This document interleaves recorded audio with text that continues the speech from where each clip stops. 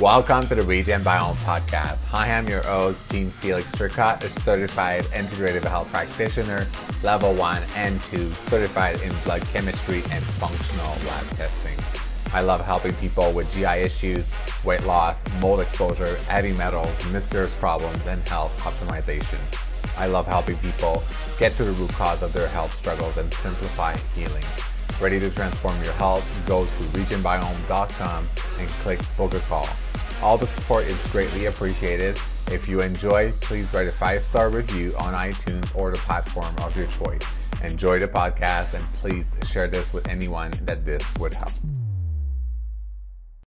Welcome to episode 19 of the Regen Biome Podcast. In today's episode, I have the pleasure to interview Dr. Mara Bergeron. On this episode, we are going to be unpacking a critical topic of preconception planning, how important that is, many things about blood chemistry that needs to be addressed before conceiving and thinking of having a child, fixing nutritional deficiencies, looking for things like infections before conceiving. And so there's multiple steps and really a critical topic that I think is very important to talk about. And because I think that children deserves to have the best life as possible. They come to life on this earth, not by choice. So I think they deserve really, it's a very important thing to address. But again, before we begin, please note that the information shared in this episode is for educational purposes only and should not be considered a medical advice. We always recommend consulting with a qualified healthcare professional regarding your specific health concerns or condition. Let's dive in. Welcome to the Regen Biome Podcast. Today's guest, I have the beautiful, amazing Dr. Mara on the show. I'm really excited to have her on. We're going to be talking about, she's going to be sharing her story, but sharing a lot about preconception and female mom health, kids health, and all of that, how important that is. So welcome, Mara. Hello. Excited for our conversation. Hello.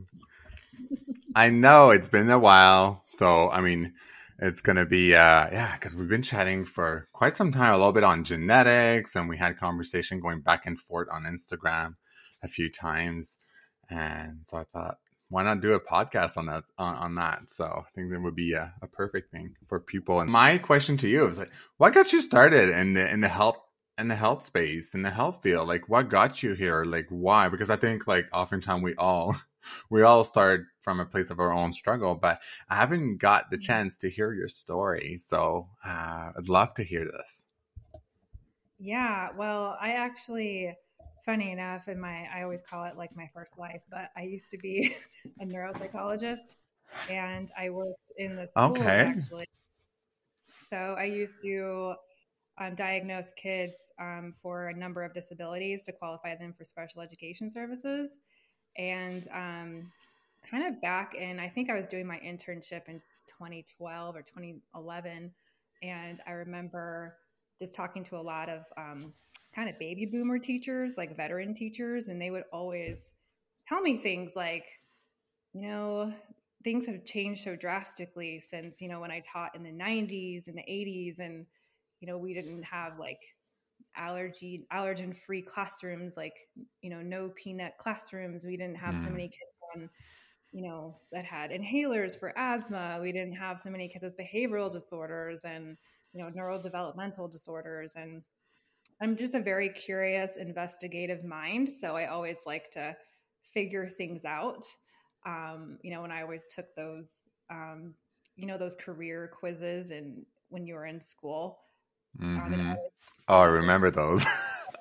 It always came up with detective for me, which kind of like really goes along with like my career as like a neuropsych, because I had to figure out why kids were struggling in school. And now like in the root cause, I kind of call myself a root cause practitioner, but as a root cause practitioner, I'm sure you can relate. We have to figure out what's going on with people. Like, why don't they feel well?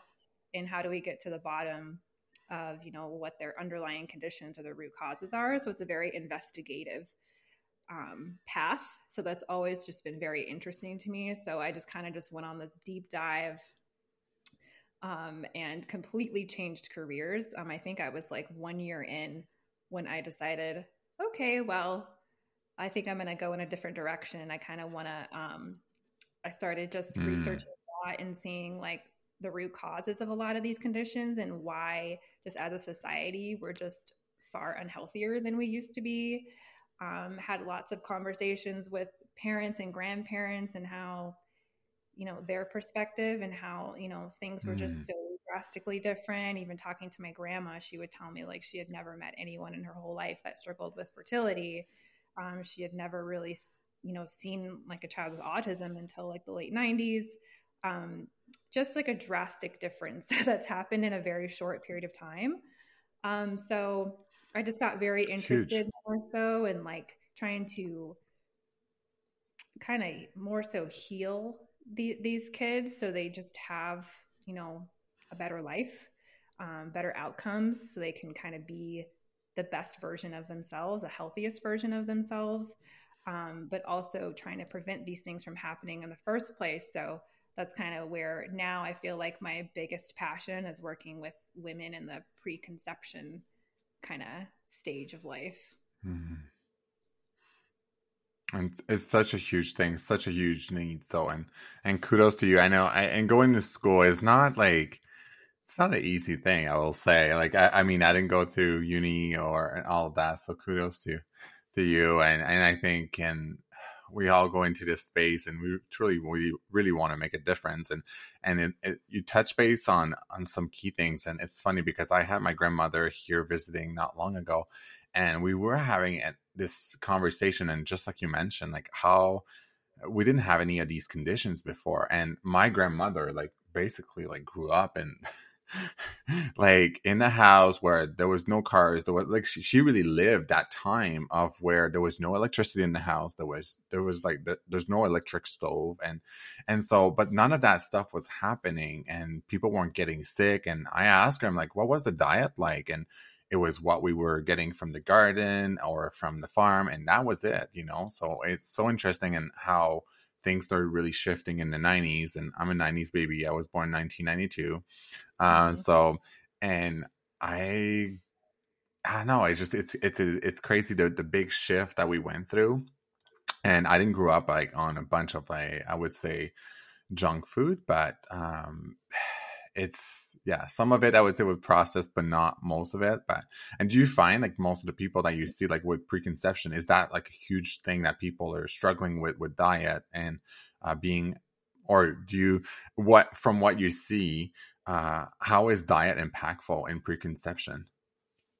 Oh, it's huge. I will say with my audience, I don't get a lot of people who, tell me that they're eating like Chick-fil-A every day or they're eating like a lot of processed foods. But but they're still not, we definitely need to optimize their diet. There's very few, I think we had, DM'd a couple times about the, the Cronometer and how, impactful that can be Cronometer. in really like optimizing your diet because, we do. And I didn't think this, years ago. I thought, as long as you're eating just a whole food diet, organic, grass-fed meats, pastured meats.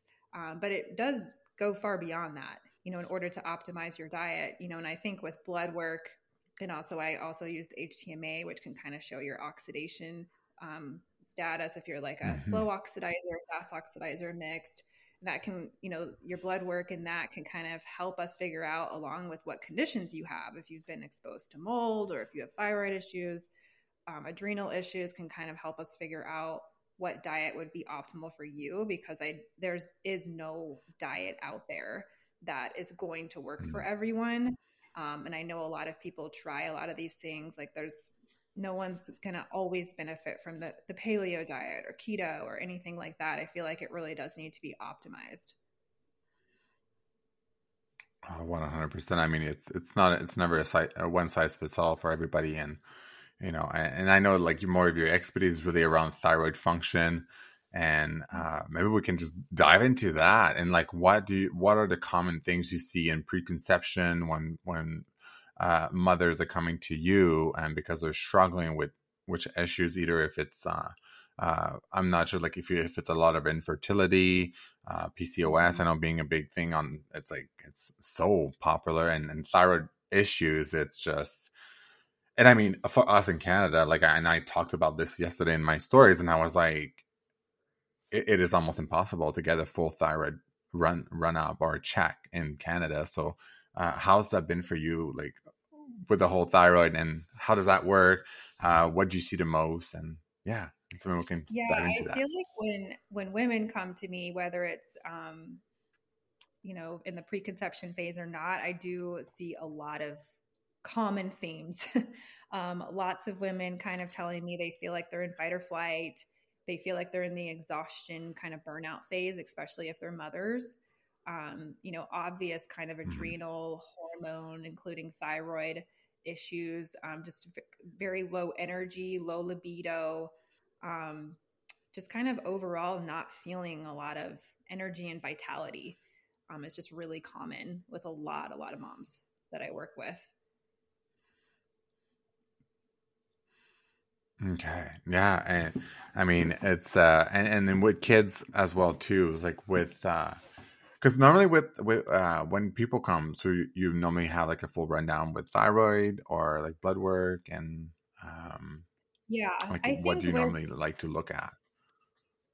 with adults, I haven't found anyone that would not benefit from a lot of functional blood work and an HTMA. I do love the hair tissue mineral analysis.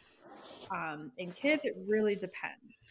It really kind of depends on their presenting conditions, you know, whether or not, you know, like an organic acids test is going to be helpful, or, you know, a stool test or bioelectrics Yeah. or things like that. But I do feel, and I know your expertise is a lot in, you know, epigenetics and the genetic side of things, which I'm always like very fascinated by. I do think a lot of women at the preconception level could really benefit from just knowing more like how to optimize their Mm. genes.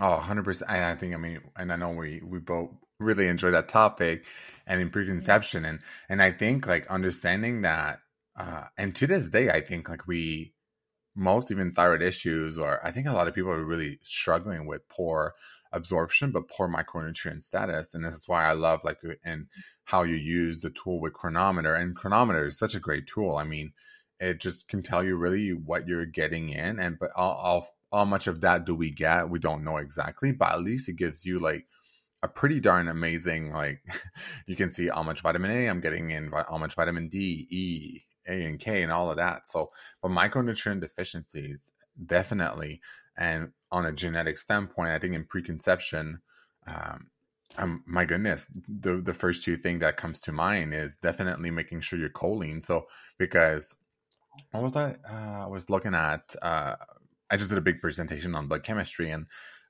is it Precision Nutrition. They had a chart back in 2009 that they did. Choline was not part of it, but I know choline is one of the thing that for cell membrane. So if your cells don't have the choline and enough phosphorus, I don't think it's a problem nowadays.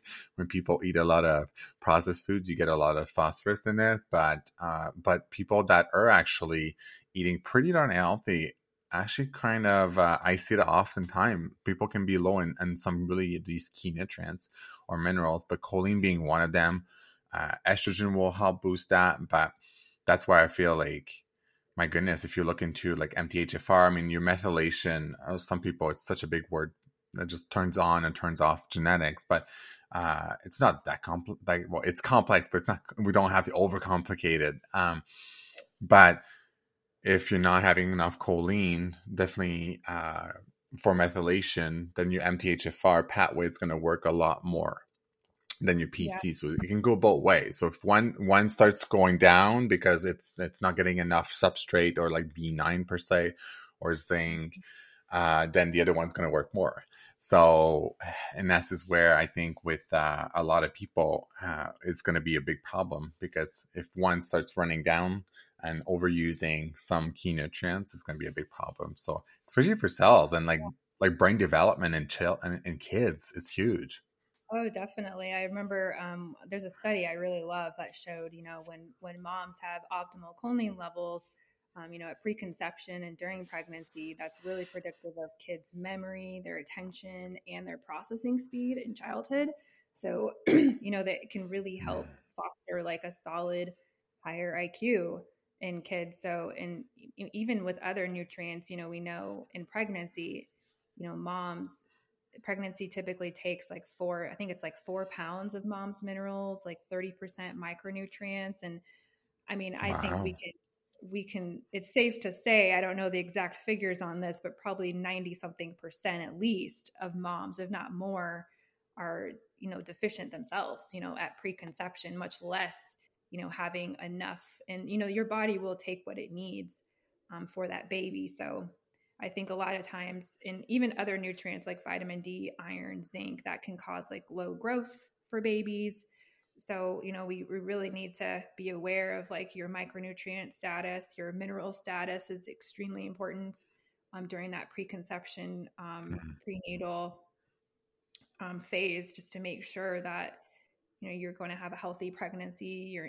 Your child will be as healthy as possible. And,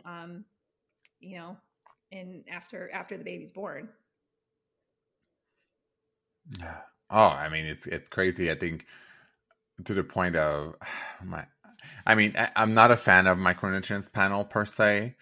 Some more markers than others, but definitely having that check, and that's good. That's amazing. Like if you and even you're still like tracking that with clients. Do you test a lot like micronutrients or things with clients per se?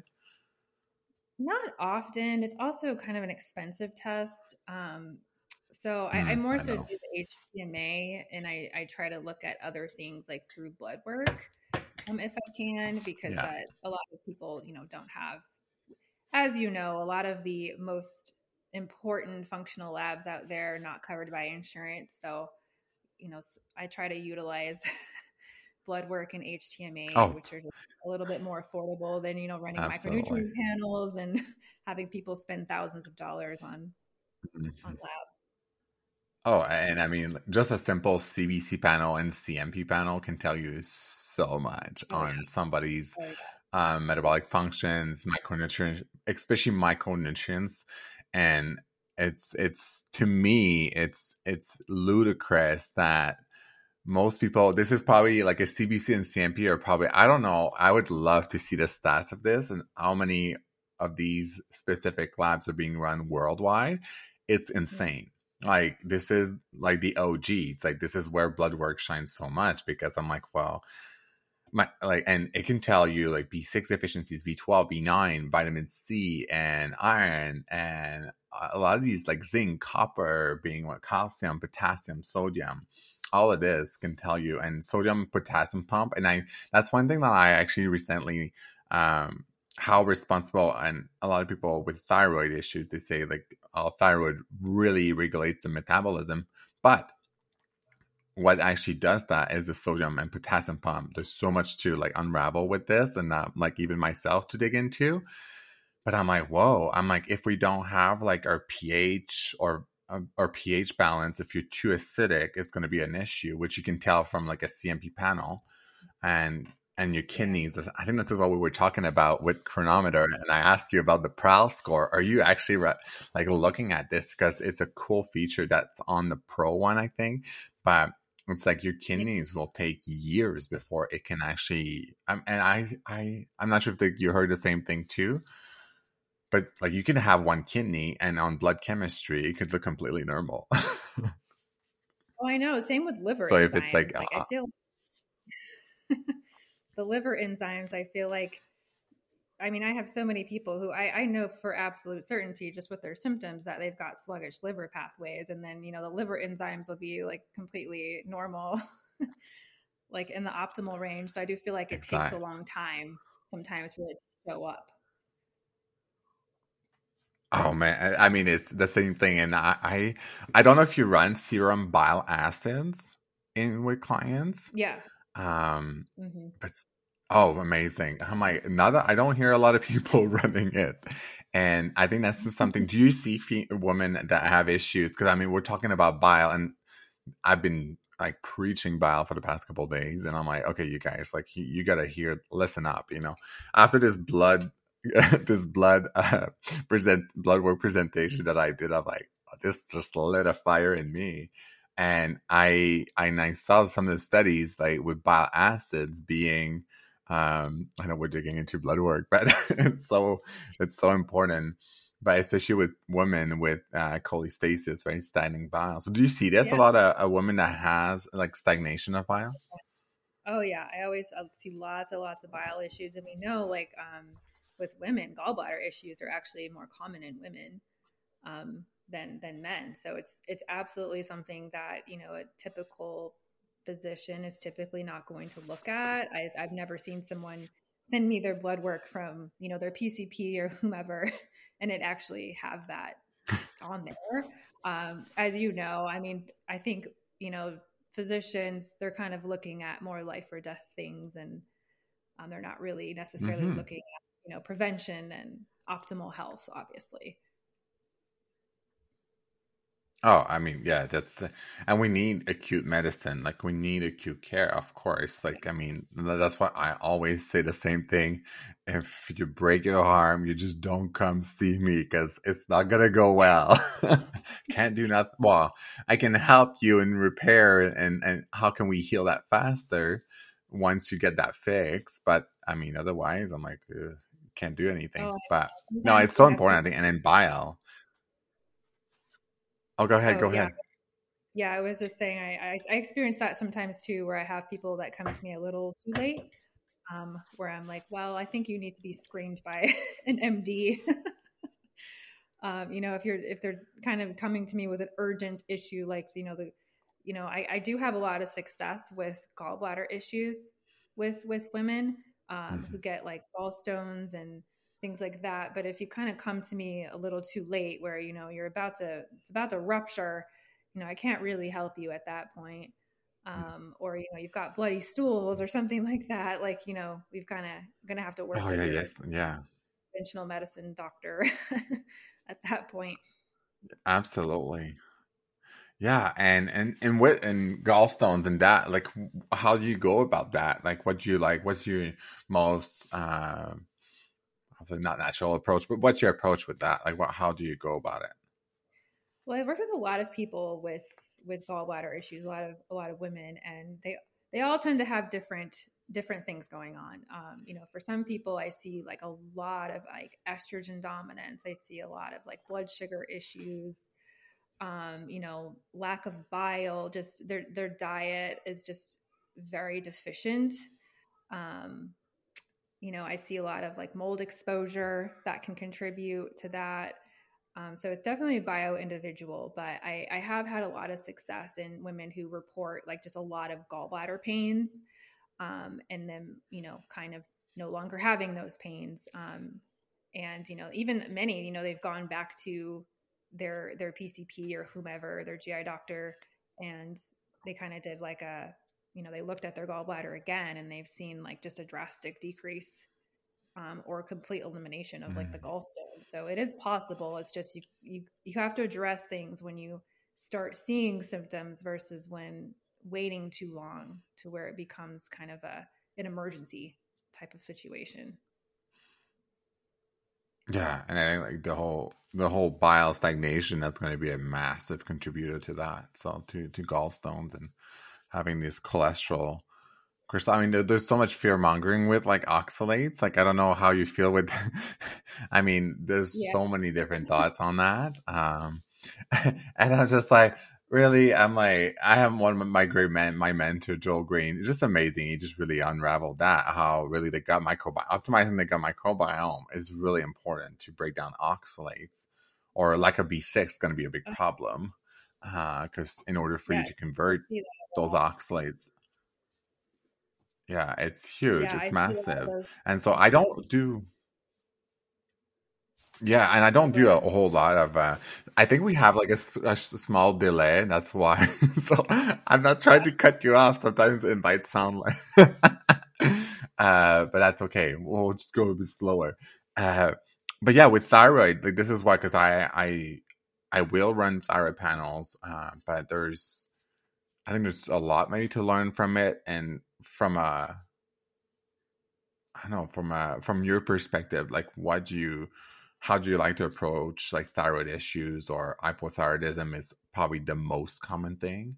But what do you normally see or like to do when it comes down to some cases with hypothyroid or thyroid issues in general? I see a lot of it's kind of rare that I see hyper, like you said. It's usually more hypo, kind of reduced thyroid function at the cellular level. But I think with blood work, we can kind of see what's kind of happening as to like what could be like a root cause versus, and I'm not saying not, some women won't need, medication like Armour or things like that. I'm not saying that, in 100% of cases you can completely avoid it. But I do work with a lot of women who we are able to kind of reverse that. And I think in blood work, and I also use HTMA as well, but I think in blood work, when you run a full panel, you can see specifically what's causing that. Like for me, it was a lot of nervous system dysregulation, adrenal issues, stress that was causing a lot of my thyroid issues. Sluggish liver is going to cause that. Any kind of like infection, inflammation in the body can cause a lot of that.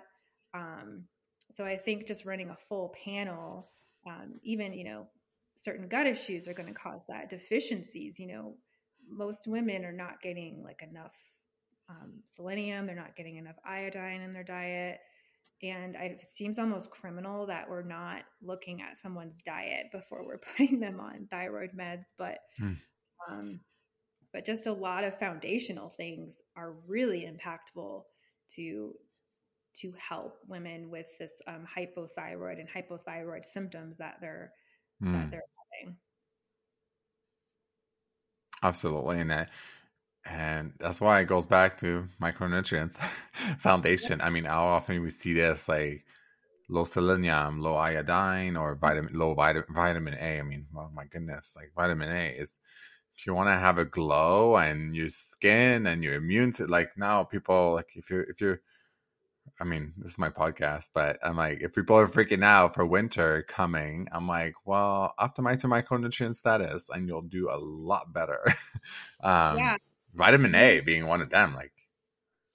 Yeah, and even from a preconception standpoint, I mean, thyroid function is just imperative before you conceive a child, because your baby is initially going to be utilizing and relying on mom's thyroid function.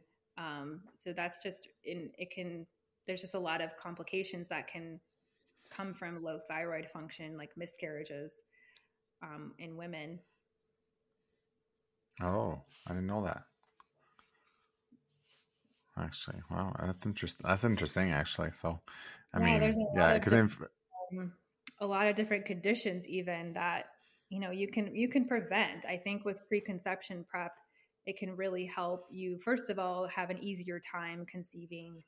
It can help you have an easier pregnancy. I think it's so ingrained in us that pregnancy is supposed to be like this awful period of time where you're just so symptomatic and you're just throwing up and nauseous and you've got HG, and you're swollen and you have acid reflux and you're on bed rest. Like none of those things are common. And I think you can absolutely avoid a lot of that. And also just having an easier labor with less complications and having just healthier offspring with, a child that is just healthy, optimally healthy, and doesn't experience, health complications and neurodevelopmental delays and developmental delays in general. I think that preconception stage is just really, really imperative to kind of reversing a lot of those things. Like we know with HG, like women who are like throwing up quite a bit. What is HG? Yeah, that's so something to know about me. I'm horrible at pronouncing things. And once that's okay. That's okay. I think it's like Hypermeses gavardium or something. I know I'm pronouncing it wrong. Anytime it's like H. pylori. Okay. I know it's like H. pylori. But like every time, it's like once I pronounce something a certain way, it's like my brain has a hard time pronouncing it the correct way once I know how to correctly pronounce it.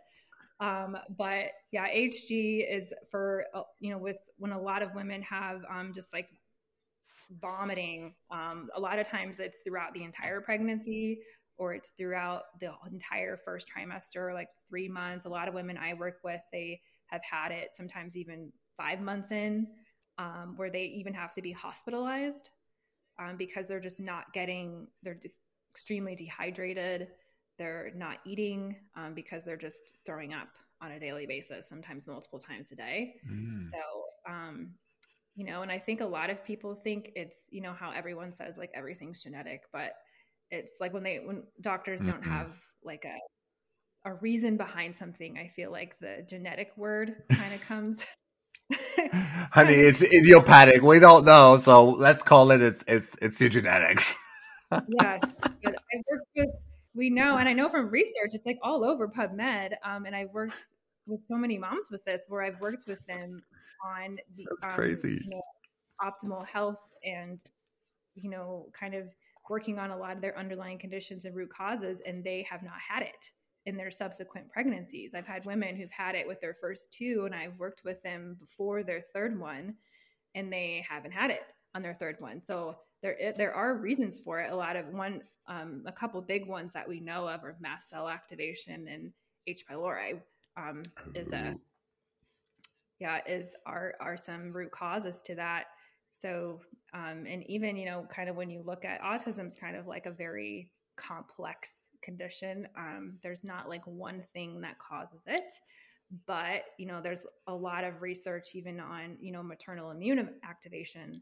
And when moms have, infections like autoimmunity, or they've got type 1, type 2 diabetes, like a lot of inflammation during pregnancy, like that maternal immune activation can like induce microglial activation, oxidative stress, significant like mitochondrial dysfunction, and that can cause like neuroinflammation and neurodevelopmental pathologies in kids. So there's just so many things that you can prevent.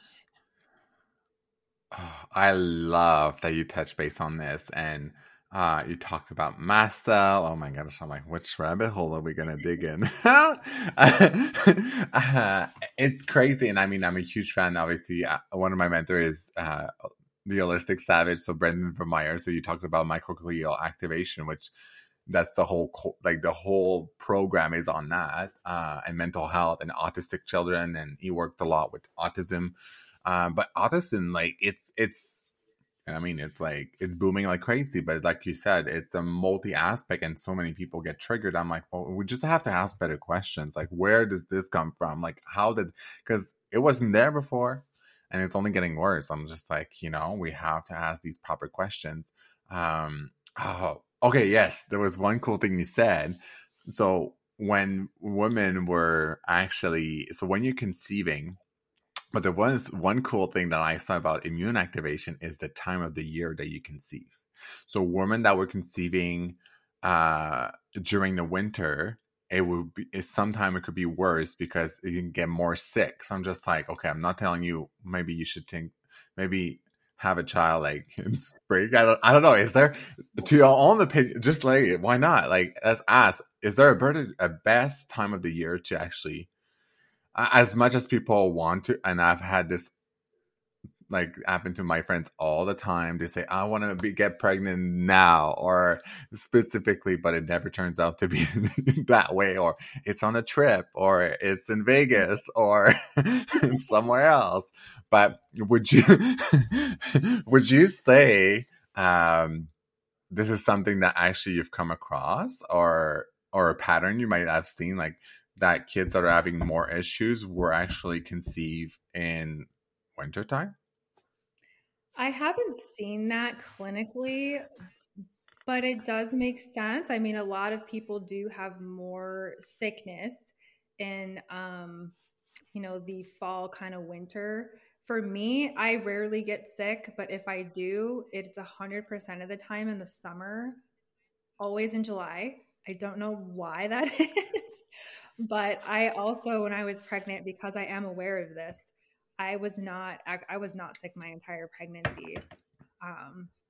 because it's not to say something's going to happen. I don't want women to be like extremely no, exactly, yeah, about it, but I think it goes really far beyond that, where I do see so many moms and kids that I work with who, you know, their kids have autism or a number of other things, and they had a lot of infection in during pregnancy.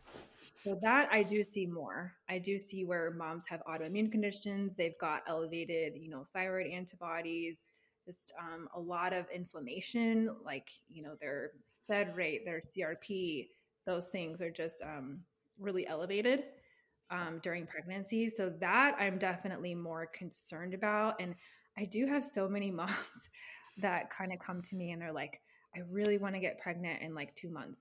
I'm like, I can't really do a lot for you in 2 months. I mean, you know, by the time you run labs and you have your intake, I mean, that's like a month later that you're meeting. So I always my slogan is always like, prepare for pregnancy as you would your wedding. Like most people, a lot of women out there, they really want to have like this wedding and it'd be a magical day and they want everything planned perfectly and et cetera, et cetera. But but you have to prepare. Ideally, I know surprises happen, but ideally if you can and if you're aware of this, which is why I just want to get this message out there, and podcasts like this will help, you know, with that reach that not enough, but just if you can, just a year before you plan to conceive, just start working on preconception health. This is so good. I think I found the caption for this episode. I think this is gonna be treat preconception just like you would do for your wedding. Oh my gosh, this is the caption. This is gonna be, this is amazing actually. And it's so true. And I have clients like in running the genetics and, you know, I'm so busy. I just had a client recently just got married, but I'm like, oh my gosh, I'm like, really people like, you're going all in with this. I'm like, kudos. I'm like, whoa. I'm like, if people would put the same amount of time and energy in preconception, 100%, and just like you would do for a wedding, oh my God. I'm like, or the same amount of investment, money into this. I'm like, you will have the better. How expensive are weddings? And I mean, I think I haven't got, well, no, that's another story for another day. I can't say I didn't get married, but whoops, at some point in my life, we do things when we're young, but it's okay. But yeah, I mean, that's just like such a huge thing. I think investing in your health now, or it's not even like in the message that what you're bringing as well is you're not just investing in your own health, you're investing, you know, you're investing right now in in a child that will be born, but I mean, you're responsible for it all. And I think that's my thing with this. I think in kids deserve the best, period. And I mean, and I'm not saying I don't want this to even come across like it's being hard on people, but I'm like, if conceiving a child is so darn like meaningful and for so many people and for some good reason, you know, I personally, I'm open to it, but will I have a child? I don't know, with the right partner and stuff. But the thing is, I think it's just so important. I just, it just pulls my heart when I see kids suffering from obesity, from malnutrition, and or all these behavioral, I would say, issues or concerns. I'm like, it's not normal, and this is where I think having these harder conversation and to really shaking up people, like, listen, this is not normal. We can do something about it. There's times it's harder, but I'm like, would you rather invest now for having such a healthy living children that thrives, or with potential risk? I mean, kids with autism, the amount of work that it takes, I don't even know. I can't even comprehend or understand what parents even go through with children that they're not the problem. I mean, it's not their fault. And it's bigger than just the parents' conversation where I have like this is a social economic issue that we have. This is like a political issue that we have. But and I think like preconceiving, like kudos to you, because I mean we need more people that will address that. So yeah, I know that was I don't know if that was a rant, but no, and I'm mainly talking to women who want to have more kids or who haven't had kids yet. You know, if you have already had your kids, you know, don't feel guilt. I mean, I do work with a lot of kids, and I'm able to, you know, help these parents with, you know, their child's, you know, constipation, their eczema, autism, things like that. But really just the stress I see from parents, you know, when they're dealing with just like chronic gut issues and, you know, behavioral stuff, mental health issues with their kids, autism specifically. I mean, those moms, there's been studies on autism moms and how they've got like more cortisol and more stress. They experience more stress than like combat soldiers. So, I mean, it's just, wow. even if you can help these parents and, you know, heal these kids, and get these kids in optimal health, which I fully believe is absolutely possible. I see it every day. You know, that stress that you'll have to, you know, endure. And it's just easier if we can just reach parents before they conceive. And I always say, like, it's a fact with research that complications in pregnancy have a high association with chronic disease across the lifespan of that child. And there's a very clear link between health in the prenatal period before birth and the postnatal period after birth. So if we can just focus on mom and dad, you know, it's not just mom. We know men nowadays, Yes. they've got, you know, lower testosterone, like the metabolic issues, which I'm sure you see. You know, some of the dads I work with, I just, and the husbands I work with, like major metabolic issues going on. I see just so many things brewing. And, you know, even with like sperm count, motility, all of that is down. So, you know, dads definitely play a role as well, just moms. And ideally, you know, I do actually work with some moms and dads, some women and men, you know, before they conceive. And I always love that. Like when they contact me and they're like, we both want to be in optimal health. We want to conceive in like a year. So I love that. That's probably my favorite thing is when, you know, I'm connecting with a woman and, you know, her husband on preconception prep. Oh, that's so good. And I think like this is a huge thing and or a big misconception with that it's only about the woman, the woman, the mom. No, it's both. You know, your sperm has to be so healthy.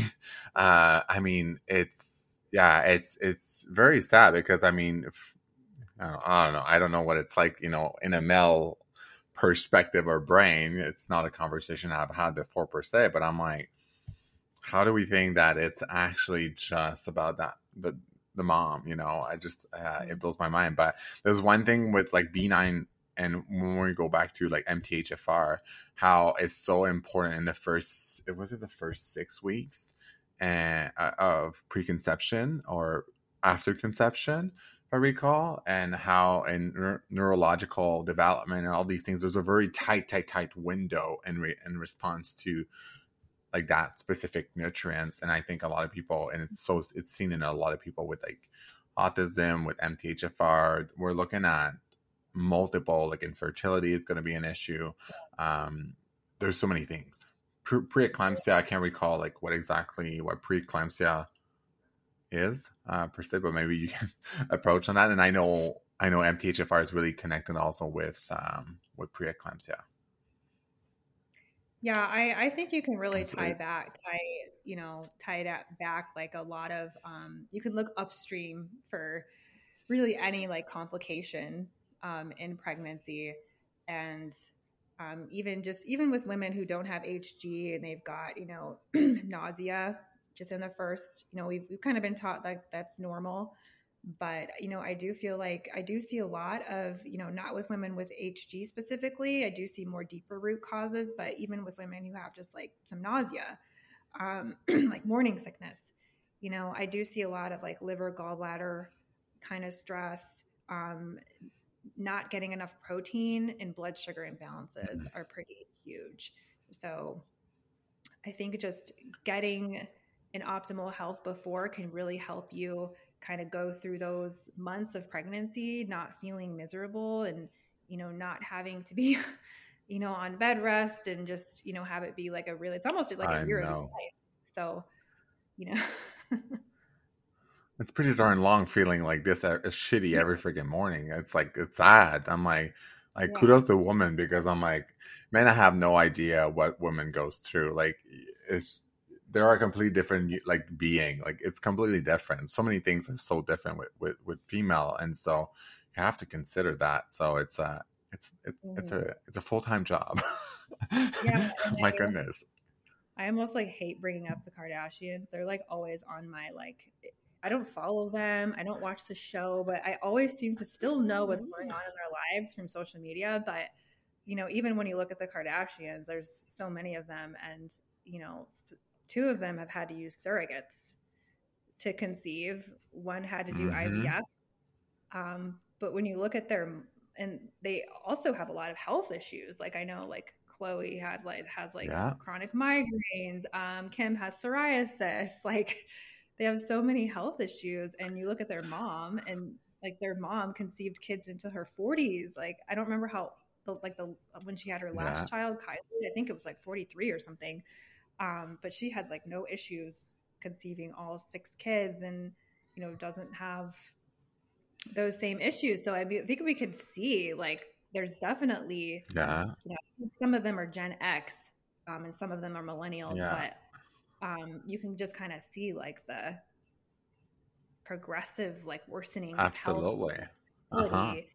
Now I think it's like 1 in 6 couples have a hard time conceiving or have unexplained fertility issues, and it's just we're not going in a great direction as a society. No. And it's not like if it's I mean, there's like, I think geography will have a higher impact in people and where you live. I think your postal code does impact overall your health 100%. There's so much around that, especially in the US, I would say more than anywhere else. Well, don't want to be like some clueless, but and in regards to Kim Kardashian, I'm like, well, Kim, I'm like, maybe we need to focus more on nutrition and Ozempic. And not that I have anything wrong with Ozempic. I have used semaglutide. So Ozempic is not a drug, period. This is why like people, I'm like, no, it's a peptide, it's a protein. So semaglutide, Ozempic is just like insulin that you'll get and give to somebody that is type 1 diabetes. Like it's a protein. That's all it is. But I mean, pharma just ended up putting a patent on some form so that he can actually call it a drug and make money out of it. But it's been around for like 20 years. But yeah, preconception, like, I mean, before, this is a big thing. And so many people, all weight loss, fat loss, it's so predominant, and it always will, period. But I think like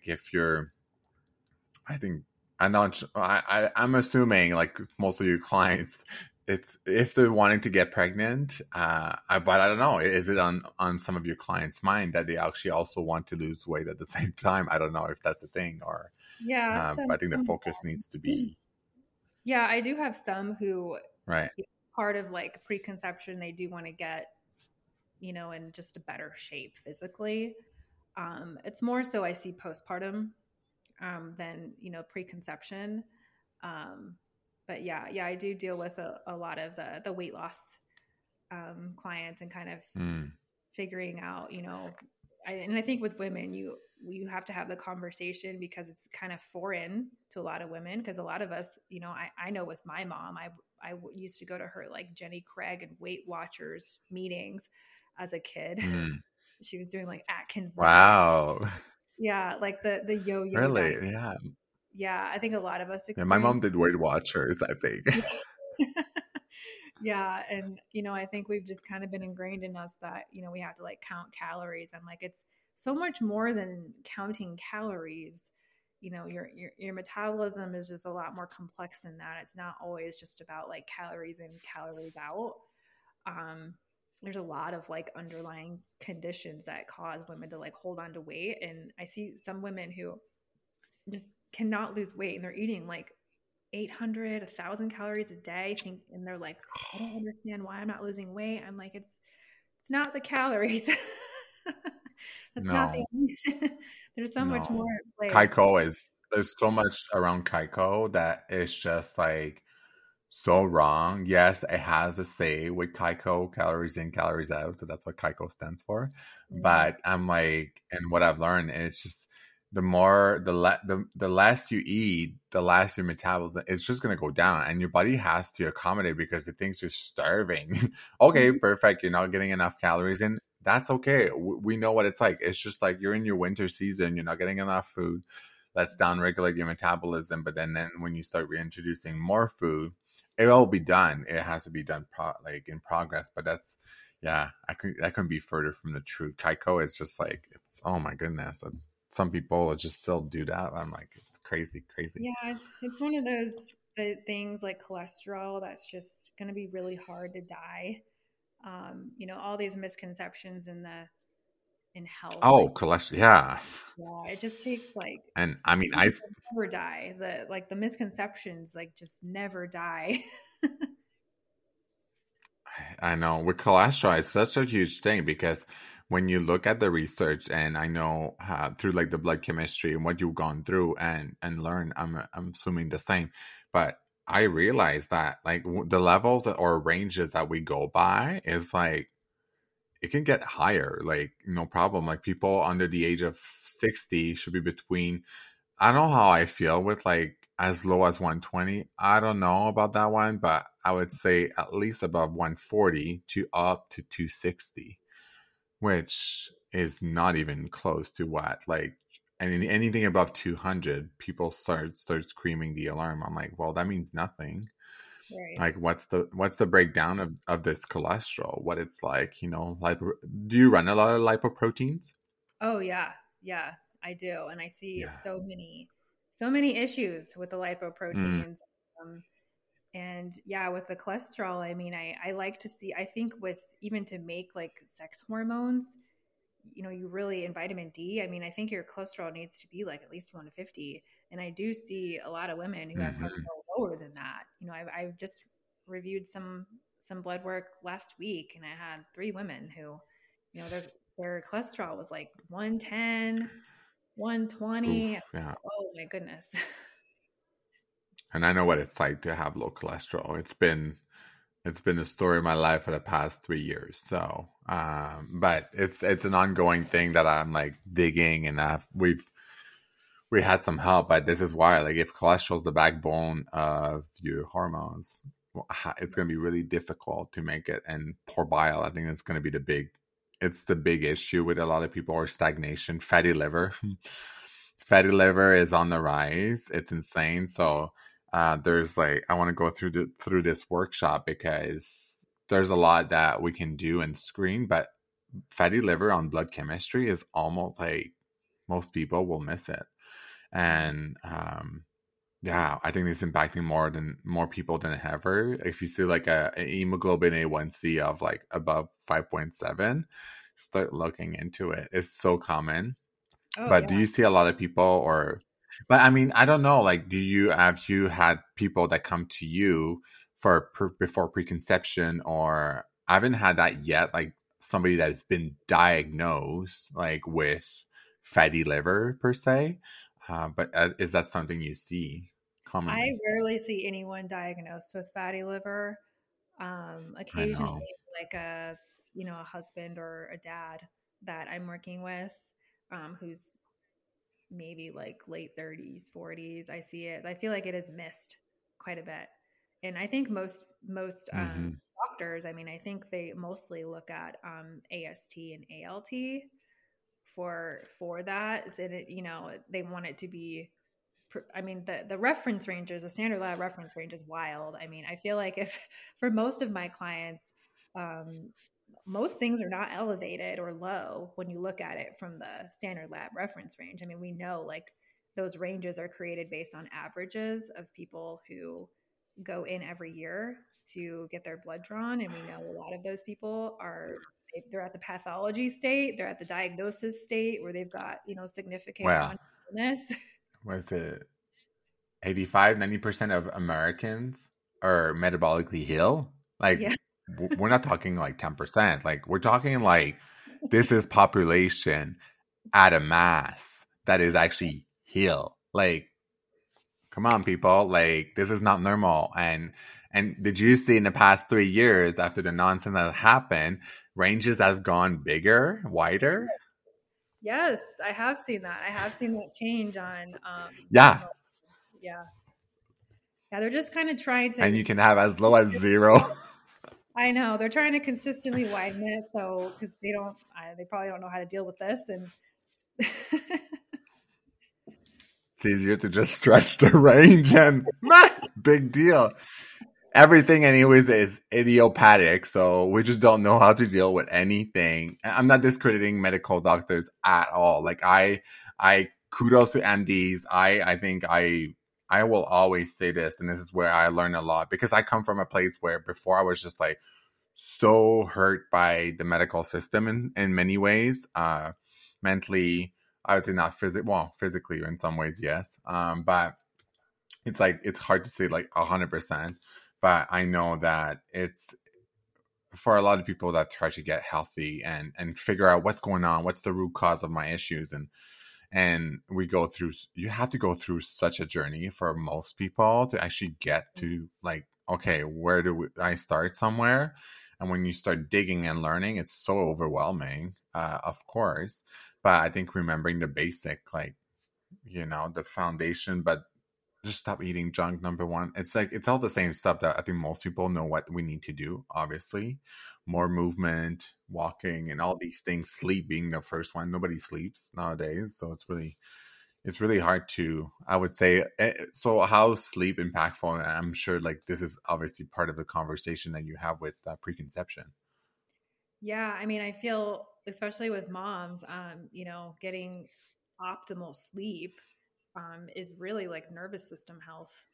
You really can't feel, and also blood sugar regulation is highly dependent as well on your sleep. And I think a lot of us were kind of like scrolling social media, like we're scrolling TikTok at night, I know. like lots of blue light coming in throughout the day. None of it, like, people don't exercise, so their body's just like not physically tired at the end of the day. Their body's not tired; they feel tired. But that optimal sleep is definitely important. Like not just how many hours do you sleep, but when you wake up, do you feel rested? There's a lot more to it, sleep hygiene than just, how many hours did you get? But we are lacking in how many hours of sleep people are getting. And I think even in like the, like you can probably relate, like with the like entrepreneur world, there's always this like, you can sleep when you're dead. Like that's fucking bullshit. Like, come on. You'll actually die faster if you don't sleep, and you'll be counterproductive.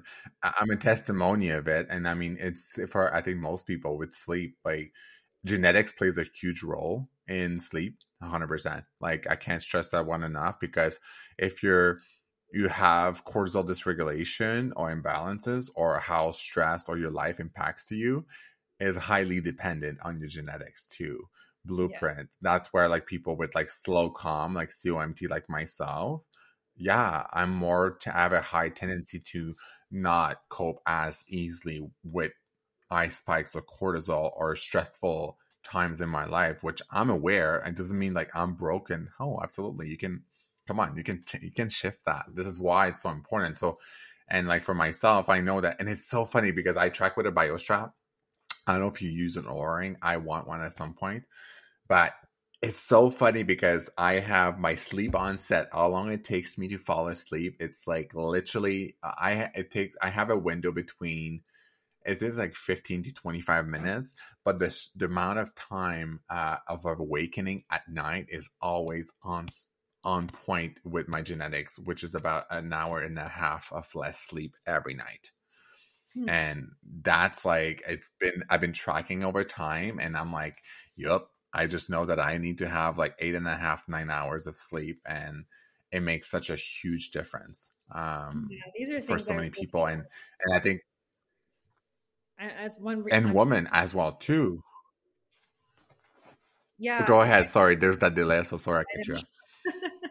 Yeah, one of the reasons I'm just so fascinated with genes, and I do see a lot of women, and I think that the research kind of shows like women typically need more sleep than men to like feel rested. But that genetic information would be very helpful for a lot of the women I work with who tell me things like I have to sleep like, I have some who tell me they have to sleep like 9.5 hours in order to feel like rested.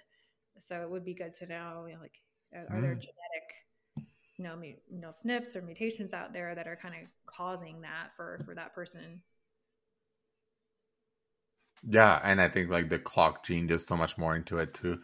But it's, yeah, sleep, I think it's just I mean, and with genetics, it's just so important. It's just I can't and then one funny thing too as well, with like a lot of people with histamine problem have, I don't know if you've seen this, that or female that have histamine issues don't have histamine problem when they're pregnant. If Yeah, that's something, because no. I know with the placenta big. Yeah, I see that a lot. I actually just had one of my clients message me who's pregnant, and she said, I was just beginning to work with her, like, but she kind of, got pregnant, so we kind of had to halt a couple things. But we were working on underlying conditions for, her eczema flares, and she told me, she's like, for some reason during pregnancy, like I don't have any flares. It's like 99% better. I think she's in her first trimester still. And I'm like, yeah, that's very common. Your immune system kind of switches um, during that pregnancy period. So a lot of women feel actually better. A lot of women with autoimmunity feel better Mm-hmm. in pregnancy. And then like right after birth, Get it kind pregnant. of Well, the cool thing with this is because your placenta produces a ton of DAO, diamine oxidase. So yeah. the enzyme that breaks down histamine when you're pregnant, which those people that had histamine issues, they have genetics for sure in the DAO or HMAT. So either neurological on a cellular level or either in the gut mostly. So if you have poor gut function, so is the connection, which is so cool. But you can modulate that. But yeah, I think it's such a thing that I came across, which that I was like, whoa, this is so interesting. I mean, so many things happen during pregnancy. It's crazy.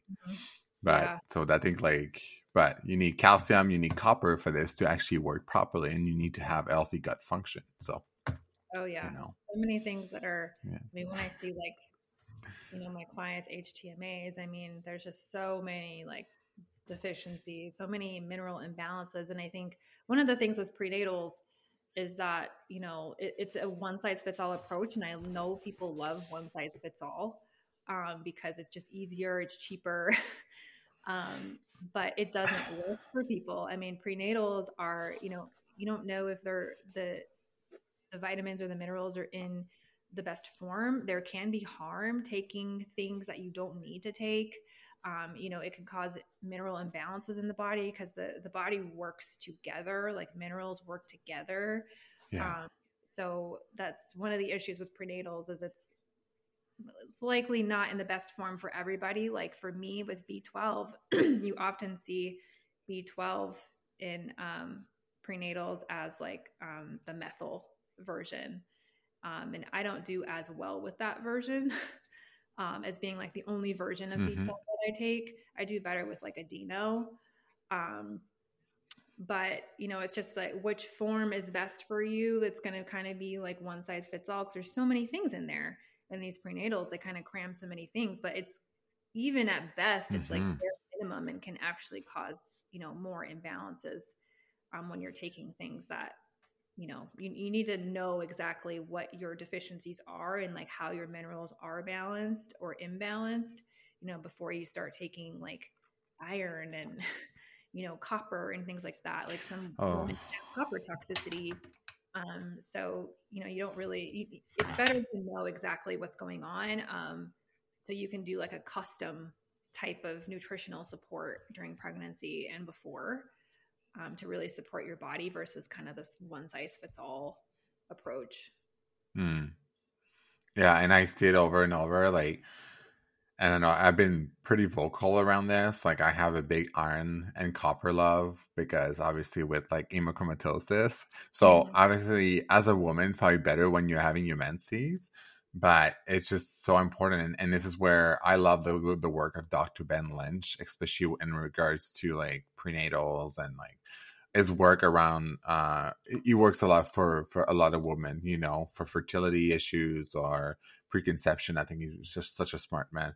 But and iron, this is a whole thing too. And a lot of people, if you're gonna simply just go to Costco, get a prenatal, and oftentimes you'll get like cobalamin in the form of B12, which is non-methylated, and that's an issue because for most people have genetics either in the MTRR genes, and that can be an issue of methylating that cobalamin into an active form. And even in the process, you make more hydrogen peroxide, which you need glutathione in order to counteract just that conversion. We produce so much, like our body is like a free radical producing machine. Every time you make energy, you make free radicals. Like, so it's not bad. Like people say that free radicals are bad for us. No, like you need some, and this is why this like balance effect that you need.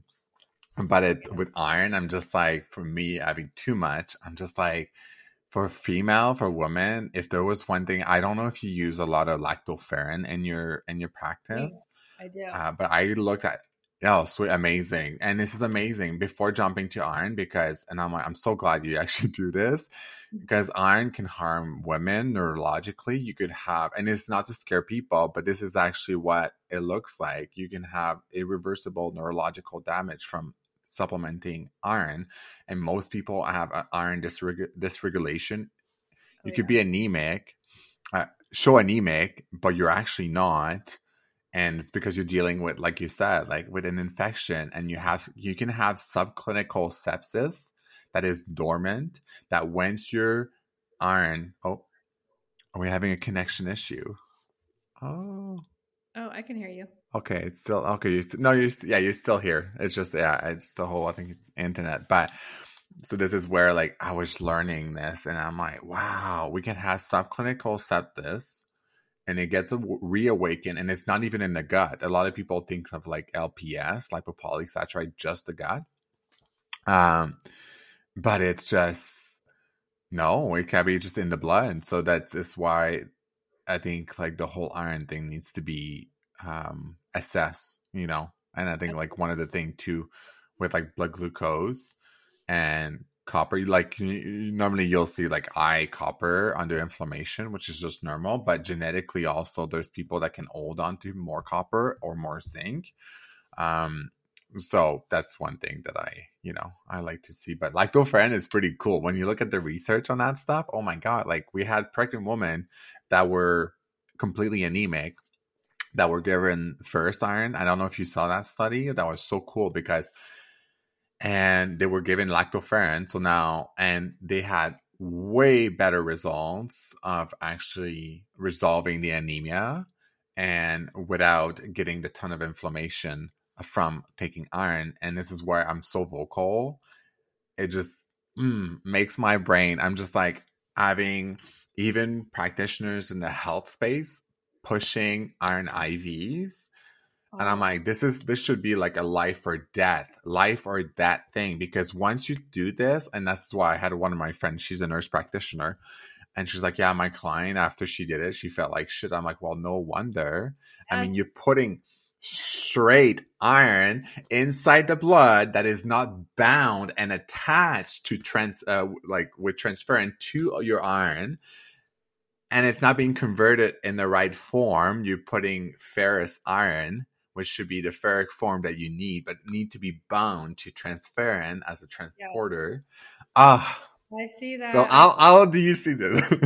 Let's Yeah, talk about this. How do you feel about this, Mara? love the iron topic because I have personally struggled with anemia for just I probably my whole life.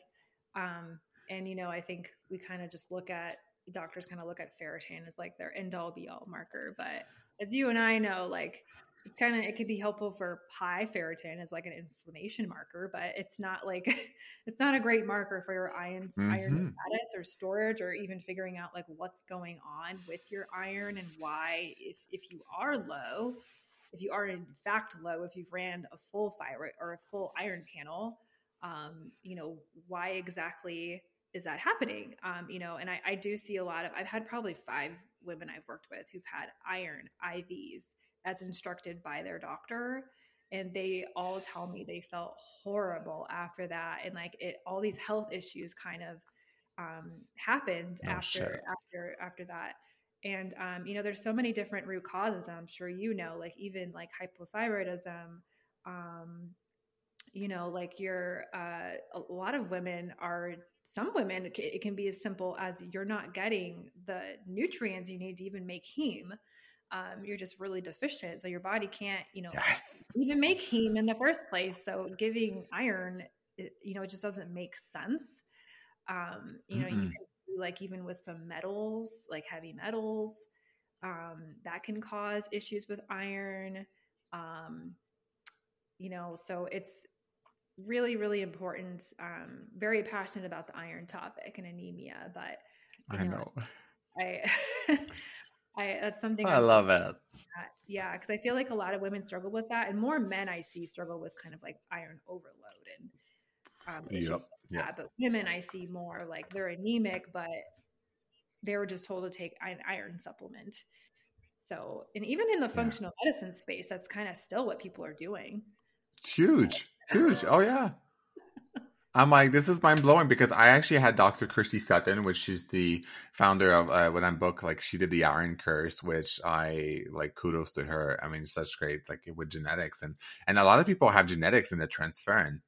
There's a lot of transferrin genes also that can make you more prone to anemia, but iron overload is like it's so funny because on blood work you could look at a ferritin. But because they have inflammation and because they have low iron, it could actually look completely normal, like completely normal. You could have a ferritin of 70, or 50, or 55, or 60, but because the inflammation will raise ferritin. So this is why it's a poor man's marker. Yes, it's good. You need it. That's why one of the issues with blood chemistry that I'm sure you've come across is like people look at it like just by marker. They make recommendations based on one marker, and you can't do that. You have to look at like a whole picture. You have to look at patterns. Like that's how, we have to utilize critical thinking, and we have to draw conclusions and connect dots. And, it's a lot of work on our part. That's what we have to do. We're investigators. Oh man. It's just not as simple as just like, oh, you have low ferritin. Great. Here's some iron supplement. Like it's wild. Like I've seen people on iron supplements, a lot of the people I work with, and I run a full iron panel, and they're not actually anemic. So it's exactly. Yeah, it's terrible. Just how people are kind of making, even with vitamin D. I mean, there's so much that goes into vitamin D. You can't just look at 25 hydroxy. You have to look at a lot of different things to know like what's going on with vitamin D. And I think I've mentioned on my Instagram before, like how impactful like genetics were, like knowing my genetics. Oh, it's huge on vitamin D. So important. It's like my body doesn't want to make it for any reason. Like I can't convert it. I can't make it well from the sun on my skin. I have like all the mutations. For vitamin I'd love to see your genes because I'm like, that's where like your VDR, there's so many other genes with it too. Like that is more like your 25OH and your 125OH, but VDR is one. I have it too. Like, and that's why like I joke a lot often with this. I said in my other life, I was born Latino. I was born to be brown and not white, and if there's one thing of being Caucasian, I'm just like, people say you need to love yourself. Yeah, I love myself when I'm tan, period. And I don't care. I will disagree with you. And I love a sexy tan. Oh my God. That's why I'll probably, if I'm not in the sun for winter, I will be injecting myself with melanotan the whole winter. I don't care because it makes me feel so good. I love peptides, but have you tried melanotan before? I haven't. No, no. Oh my God. Yeah, it does work. Let me tell you that. But there's like on and off. People with mold in the mold space could be actually helpful and autoimmunity and Lyme, and because it boosts your MSH. What is it Which called? one? What? Well, is it a It's peptide? melanotan 2. Yeah, it's a Oh, peptide. Yeah. okay. Yeah. I love I it. haven't. But anyways, it does work. It's I've yeah, heard. peptide, and that's where I've been. Oh yeah, go ahead. Oh, sorry. I think you're far from your mic. Oh, there we go. I'll go a little sooner, closer. There you go. Yeah, Yeah. go ahead. What were you saying? With peptides, I haven't like gotten down that rabbit hole yet. Um, I'm on a lot of different rabbit holes right now, but I've heard a lot about peptides and how helpful they can be. Yeah, I think it's such an amazing tool that I think will be more and more and more used coming down. But at the same time, you just can't forget the foundation. And even if I know we just like touch base on so many things, but it could be, especially like bioregulators, they don't cause problem. Like there's no side effects. Period. These have been like probably the bioregulators. This is why a lot of people are so big in like organ therapy, because there's peptides in it, like taking thymus gland or taking um, thyroid glands, right? Glandulars. That's peptide therapy right there. So when you're looking at, because I do take some thyroid myself a little bit, or adrenal cortex or adrenal from like a beef from bovine, but you can get like specific oral forms. Dr. Kavinson from Russia, they had these like crazy studies of like, was it like over like 10,000 people, men, women, and often in studies you'll see like it's mostly men. That's why like a lot of this studies sometimes not even applicable on women, and you have to consider that. But it was amazing to see this, like how there was zero, like nada side effects at all with all these trials that were like massive for years, that went on for like years and years. So I'm like, wow, this is fascinating. But anyways, I think that's another topic for another day. But and to even like touch base with iron, and just the last step of making heme, you need B6, Yeah, which so many people are deficient. And again, I know I bring genetics again, but I'm like, yeah, I mean, I have genetics and B6 deficiency, like prone for B6 deficiency. That's where like genetics alone, it's not. I think it needs to be run side by side with blood work. So it this is does. just Yeah, it's if I common sense. had like my perfect scenario, I would love if people could afford it, I would love to do functional blood work, genetics, and HTMA with every person. And Yes, and yes. then we'll have some people who do need maybe some more specialized tests like the OAT and stuff like that, but it's definitely not everybody. I feel like most people could really just benefit Mm-mm. from the blood work, genes, and HTMA would just be so impactful. We could just make such a difference in people's health and like the health of the next Mm. generation if we looked at those things. Oh, absolutely. And I mean, it's not that genetics is perfect. Oh, my goodness. What? It's been over 130 years. They still haven't even cracked the code for pH, for God's sake, like in human body. Like, and vitamin D's only been researched for what, 10 years now, or 11 years maybe. And I'm like, oh my gosh, there's so much that we're discovering about the body, and it's science. It evolves, it changes, and there's so much more. But I think, yeah, targeted like nutrition and having these tools, I think is it's great. So It's very but needed. yeah, oh my God, so yeah, already an hour, and I could talk all day. I love this conversation, and I think it's beautiful. I think we'll wrap it up, but I think like having you on, I think we can definitely have another episodes soon. And I think like the work that you do and helping kiddos and mom and dads like the preconceiving. It's such a beautiful work and it's so important. If I would to become a dad per se at some point, I don't know. I mean, these are all things that are crucial to do. We need to look up, yeah, just kids. Like I said, kids deserve the best, and so this is where a lot of these tools and can really help a ton of people, but just understanding more. And that's why I think like these conversations will help over time. So, yeah, I mean, doing our parts, I will say. Well, I loved this conversation. Sorry? I loved this conversation. I think we touched on so many different important concepts that we want people to consider. Because I mean, if you don't have your health, you really don't have much. If you're not optimally healthy and you're not thriving, you don't have enough energy to get through the day. I mean, you're not thriving as a human being. So it's great to get that out there so we can just make a difference in that regard. Absolutely. Yeah, and I think the sense of also like it's so funny. I don't know if you watched that. I just watched the Live to 100 on Netflix. The Blue Zone. It's all about the Blue Zone, and one key thing too that, and oftentimes we forget, but I think for great health, and it's so impactful. But community is such a huge thing. Yeah. Having and I think even in the health space and after like this whole like 3 years, even for myself, and I think to some level, people, we can, especially being on the online space. And this is why I think it's so important to link arms with like-minded people. And if you don't have a ton of like people in your life that will support you, like that is like step number one with your health. Like it's so important. It's so overlooked. There's so much research on that, on community and just the impact in your body, just even your immune system, your overall health. And like for like now, I feel like I have community for like the first time. And it's definitely helped me.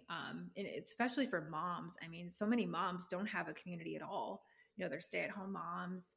They don't have community. They don't have like close friends. I think it's just very important for our nervous systems, our adrenals, our immune systems to really be around people who you can link arms with. And I love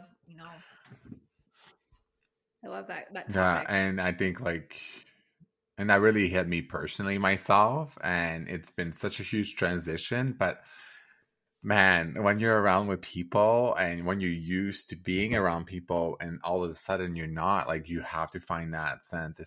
It's crucial, and I can't stress that one enough. And I think like the studies, like it's clear. I don't know if I could be wrong, but I don't know if it reduces your loneliness reduces your lifespan by I don't know how many years, like it's above 9 years, like something crazy. It's insane. Absolutely. Like it's insane. And the amount they've done research even on, and this happened to my great grandmother, but they've even done research on loneliness and like after you lose your like life partner, like your husband or your wife, a lot of times like they see a huge correlation with like the surviving partner kind of passing away pretty quickly. Yeah.